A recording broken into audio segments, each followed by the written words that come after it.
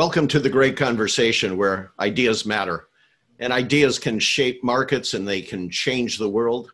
And we're going to spend some time today at the great conversation in security and talk to a gentleman who's been around the great conversation for a number of years. In fact, when he was first announced as a keynote at the great conversation, he was probably one of the seminal leaders. He hadn't spoken at that point in his career, hadn't spoken a lot in the industry. And I'll never forget sitting in the room with him before we went on stage, and very calm. But I'm sure Mike Howard of Howard Consulting Services, former CSO of Microsoft, I'm sure, like you and me, are good fakers. We probably were a little nervous. I was a lot nervous. It was the first big engagement I ever spoke to. So yeah, I was plenty nervous. Yeah, well, we both were. Here's Mike Howard, iconic CSO of Microsoft. Here's Ron Warman, the great conversation moderator. We were both nervous. We were going, this is our first exposure with each other in a formal environment. Right.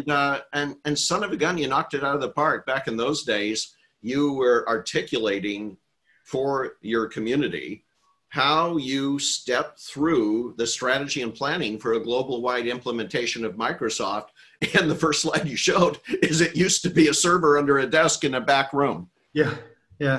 We used to show that, there was the sad guy slide of our old operations center. The guy looked like he wanted to kill himself, with all the antiquated technology and everything. Yeah, great, with wires coming all over the place and everything. But it was a seminal discussion because I don't know if you remember this, but it wasn't long after that where GSOC became kind of a common term. It wasn't that common until we started talking about it you started talking about it at the great conversation. So I'll never forget those times. But you've been 2 years out of Microsoft, and now you have the privilege of pursuing things that pique your interest. Tell me some of the things you've been involved with since you left Microsoft.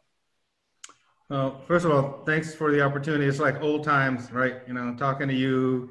The only difference is that we have a virtual audience. We don't have like 400, 500 people in front of us on a stage, but I appreciate the opportunity. For me, I made the conscious decision when I left Microsoft. By that time I'd have, 41 years of work experience behind me in 3 different organizations. And, I wanted to retire. I wanted to do other things. And so one of the things I've been pursuing is I always wanted to write. So I've been writing a book on leadership. I also want to write fiction, but I decided to tackle the leadership piece first. So I've been busy doing that, just trying to take a look at my life and examples of great leadership, times that I've made mistakes, and hopefully, provide some help to people as they're on their own leadership journey. I started my own consulting company, but, I didn't want to be one of those folks that, you come out of position like I had as chief security officer and go right into a full-time gig, right? And consulting. That's fine for some people, wasn't for me. So I started this Howard Consulting, but I don't advertise. I don't have a website. And people find me out, and if I'm interested in helping them out, and that's a big part of it. If I think I can lend something to it, it's not about money. It's about if I can lend something to whatever their issue is, or in some cases, if I can mentor some people, then those are the things that turn me on. So I'm doing that. Spending obviously a lot of time with my wife, Janice, and we moved to Las Vegas because we wanted sunshine and we wanted to be able to walk in the outdoors without getting rained on.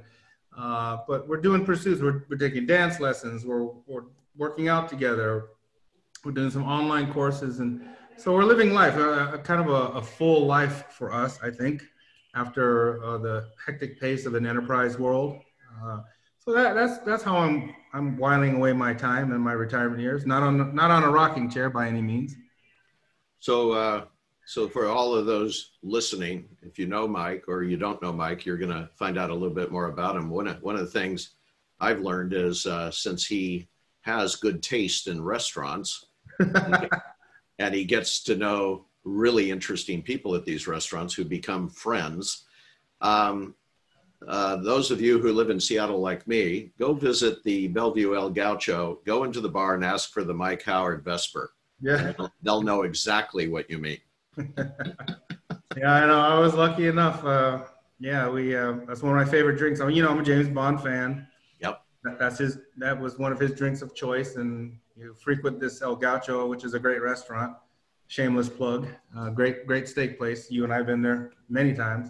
But yeah, they have a kind of a list for honored guests who I guess have probably dropped a lot of coin there, which is why. But they're also great people, and they have the Mike Howard Vesper on there. So you and I need to actually be doing some of that sometime in the future. Well, as soon as you can get on that plane safely again, I'm up for it. Okay. And we'll probably invite a few friends too, huh?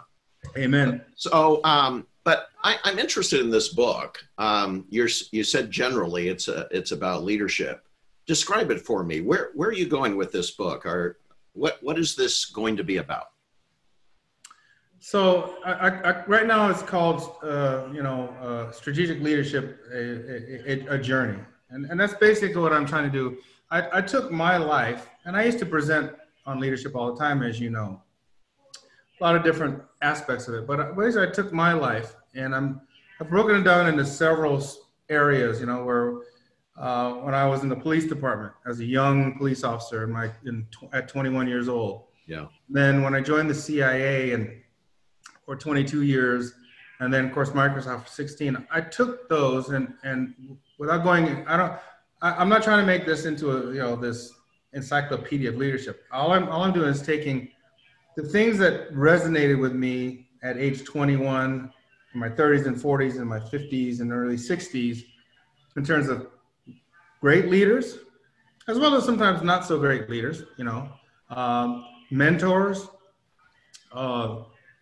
ways of leadership that impacted me, how I learned leadership. And I'm taking them on a journey where you're starting to crawl and walk and run, because you don't just automatically become a great leader. It's a lifelong journey, as you know. And so what I'm doing is I'm doing it through the lens of Mike Howard, right? So this is Mike Howard watching this particular person in the Oakland Police Department in my formative years. And when I made a mistake, how did that person handle it? Could have handled it this way or that way. If he handled it this way, I would have been demoralized, maybe. But if I handled it this way, I would have learned a good lesson about, how you can forgive people's mistakes and grow from that, and also maybe emulate some good practices from that particular individual. And I replicate that throughout the book in terms of my journey, and seeing different styles of leadership that actually, if you go through all these leaders that don't know each other over 3 different organizations, a lot of them have the very same traits. And then I think at the end, what I do is I break down strategic lessons after each chapter, but at the end, I'm going to put it together in terms of these are the common threads that you see among all these leaders. Mm-hmm. And these are the things you may want to think about emulating. So that's kind of the gist of it.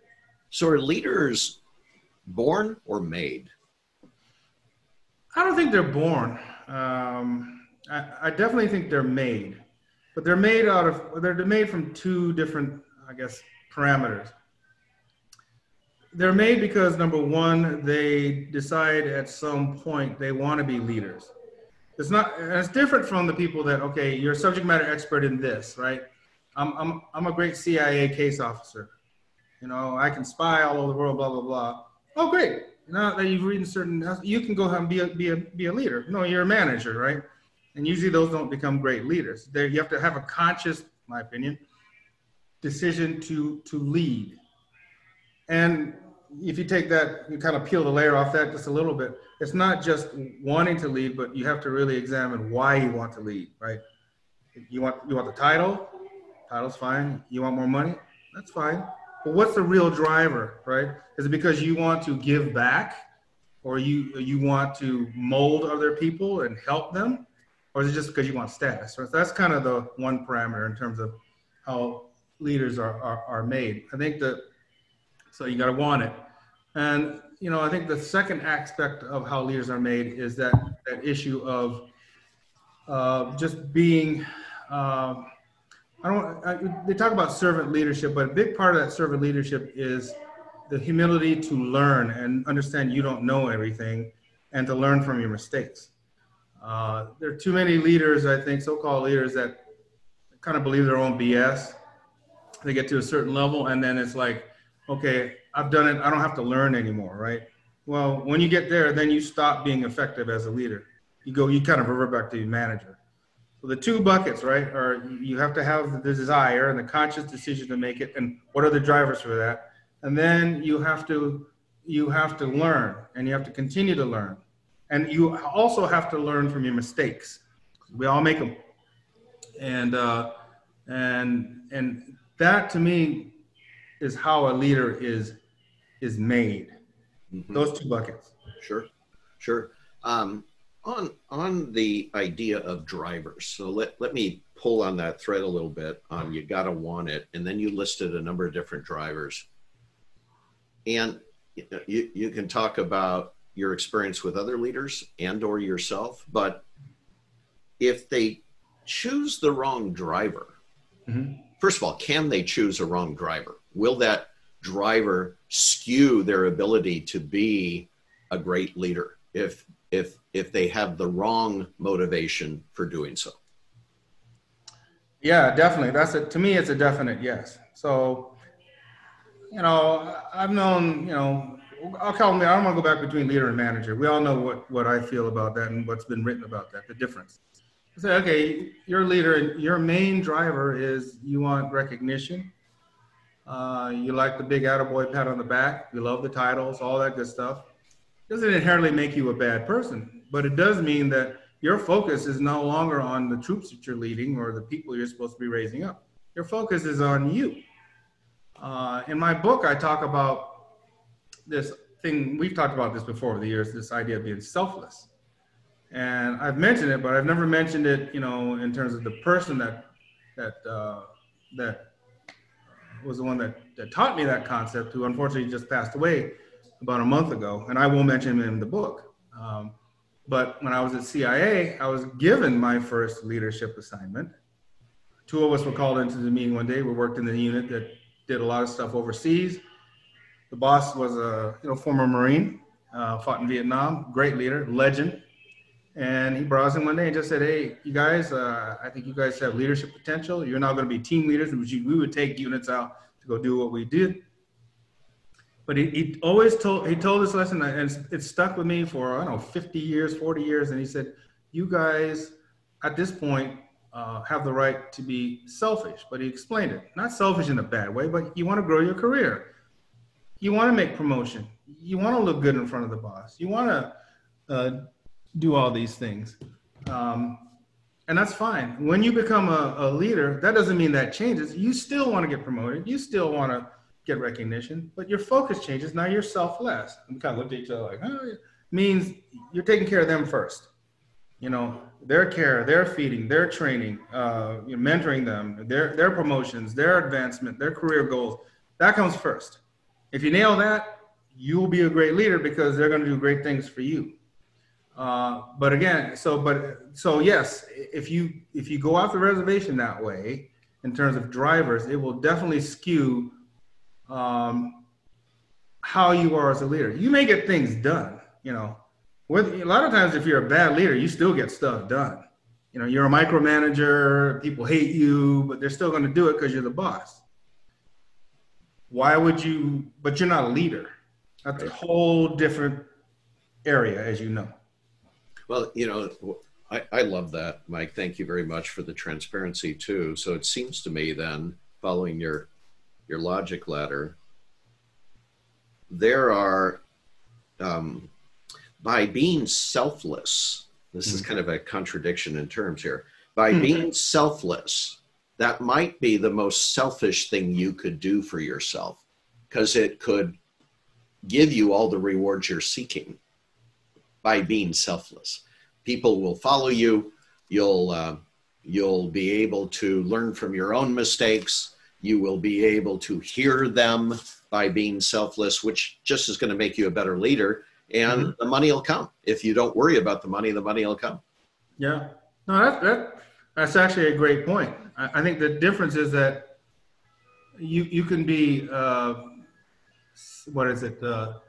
selfishly selfless. Right. Right. There's a chapter. That's a chapter. Thank you. Selfishly selfless. But the difference is that, at least to me, it's you're not conscious about that selfish part of it. Right. It's an unconscious thing that happens. You may think about it every so often, but that's not a driver. It is what it is, right? It's part of that. It's part of that molecule of leadership, and it's there. Understand. Right? But it doesn't drive the organism.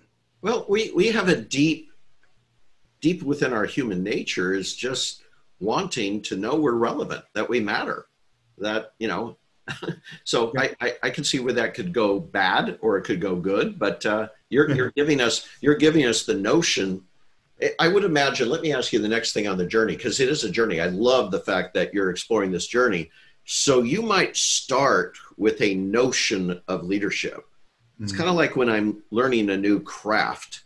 I'm almost faking it till I make it, right? At the beginning? Yeah, absolutely. We're trying to think.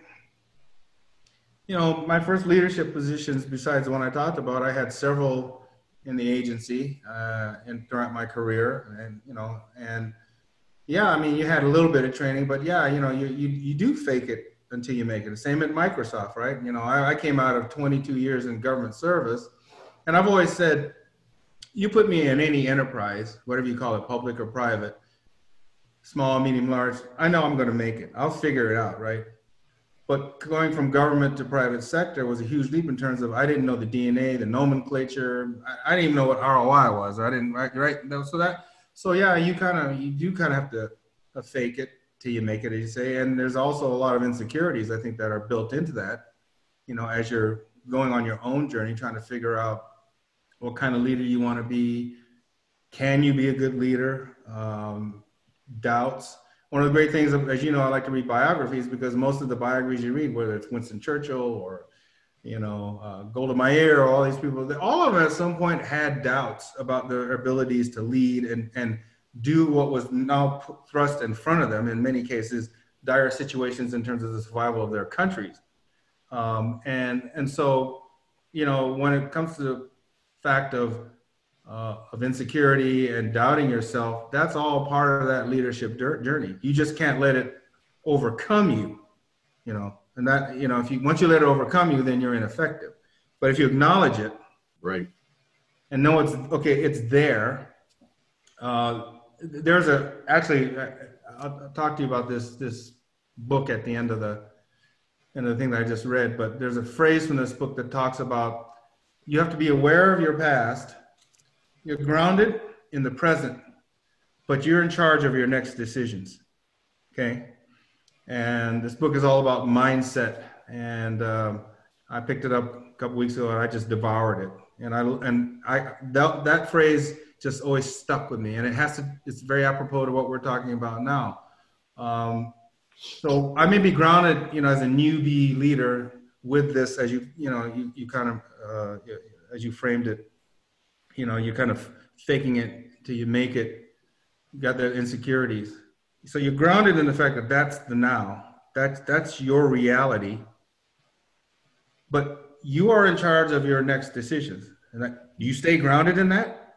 Or do you figure out and to get out of it, leverage other people who are better than you, mentors, read, learn, make mistakes, and keep moving forward? Mm-hmm. Or do you stay right there? Sure.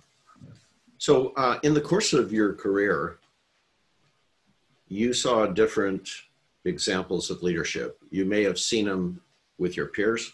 You may have seen them with your troops. You may have seen them in the executives who manage you over time, or executives, the executives that were managed by others. What's a great, when I mention that, when I ask, tell me about a great leader that you've been exposed to over the years, who immediately comes to mind?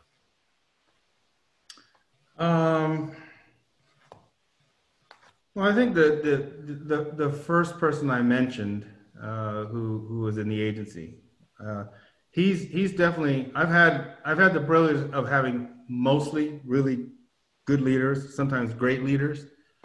This was a great leader, and I was just blessed because it was a seminal moment in my time when I had my first leadership position.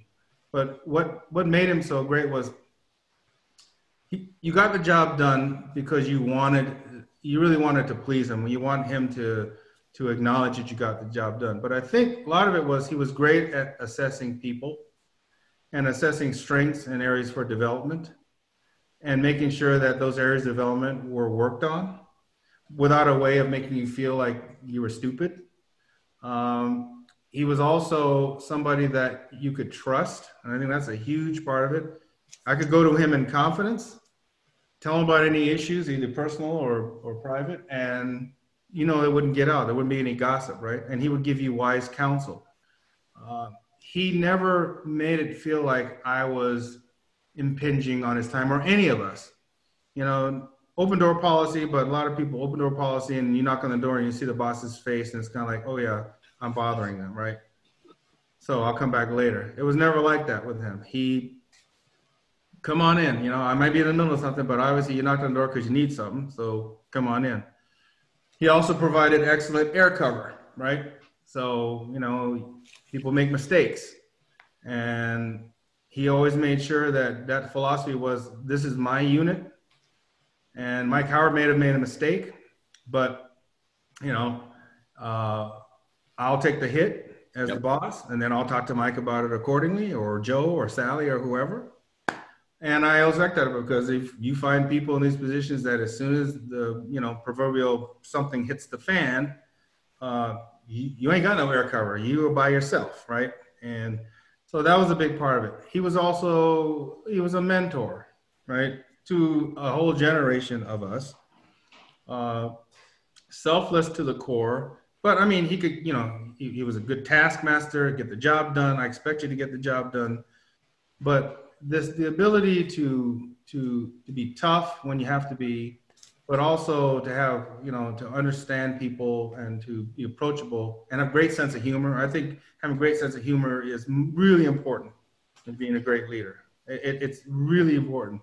If nothing else, just to diffuse the situation or make the troops feel good, right? By laughing. Right. And those are the traits. Even to this day, I can see his face. I can see him, and I can see his boisterous laughter and the joking with people. And but when things got serious, you got serious. But he gave you a chance, just like the one person I write about in the Oakland Police Department, who he gave me a chance in a different way, in that he allowed me to learn from a mistake and to grow, as opposed to doing something that could have stifled my growth. Yeah. Sure.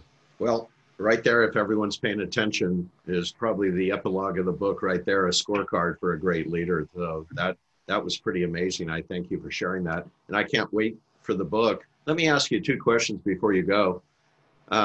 One is, as you know, the community that was started 20 years ago, it took a while for a trust fabric to take place, that we were all in it for something other than ourselves, back to the right. And then what it did, it created a flywheel.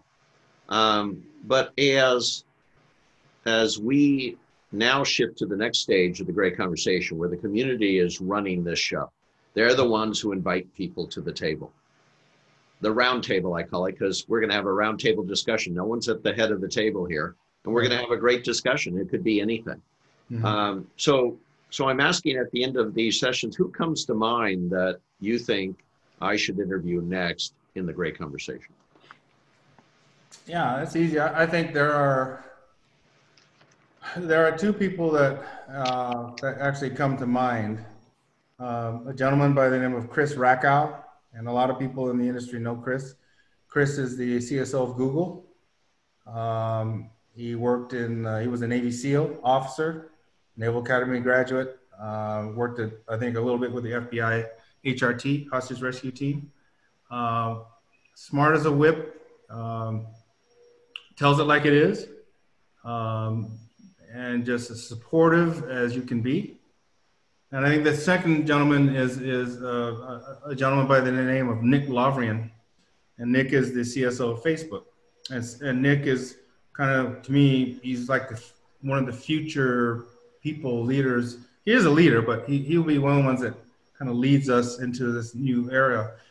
He's CIA, but I like to joke with Nick that I was CIA during the Captain Kirk days, if you want to do the Star Trek analogy, and he's like Chris Pine in the new Star Trek movies, right?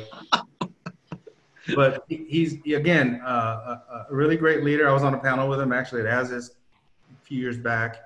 I think these folks would have interesting perspective on the current state and future state of security affairs. And I think that I think the whole audience, everybody would learn a lot about these what it takes to become a leader, and their particular journeys I think are outstanding. I very much appreciate that. I also wrote down one of the books I think you're recommending is Mindset. Yep. Yeah. It takes what it takes. Takes what it takes. Yeah. It's how to think neutrally. And the gentleman's name is Trevor Moawad. I'm trying to read it. Moawad. His experience has been with sports teams. In fact, someone that's near and dear to both of us is, even though I'm Raider Nation now, but I'll always be one of the 12s. The forward from this book is from Russell Wilson. And he's worked with Russell for years, along with other top athletes. But it's this mindset. Remember that I'm aware of the past. I'm grounded in the present, but I am in charge of my next decisions. And it's a wonderful book for all leaders. So when Seattle comes to Vegas, when the Seahawks come to Vegas, who are you rooting for? I say I already got. I've been through this already. It's when years ago when I came out of Pittsburgh to go to Seattle, and I love the Steelers, so I went to a friend's house for a game, and I brought both jerseys. So first half was Seahawks, second half was Pittsburgh. So it'll be the same way here. Yeah, well, we'll just see when they're going down with 20 seconds left in the game. We'll see who you're rooting for. Well, it'll probably be the Hawks because they obviously know they wrestled with Russell at the helm. They're a 22nd team, right? Yeah. Well, this has been a great conversation with Mike Howard. What a great friend. What a great friend of the industry. And I can't wait for the book to come out. We have any specific time frame at all? Probably next year, but I will send you some excerpts from it. Why don't we just do this? When we're getting closer, let's have another great conversation, and we'll see how right before the launch, and kind of help you with the launch. How's that? That sounds great. Sounds great to me too. For those of you who want to see other great conversations with amazing people like Mike Howard, go to sageconversations.com. But until then, thank you again, Mike Howard. Thank you. Thanks for the opportunity.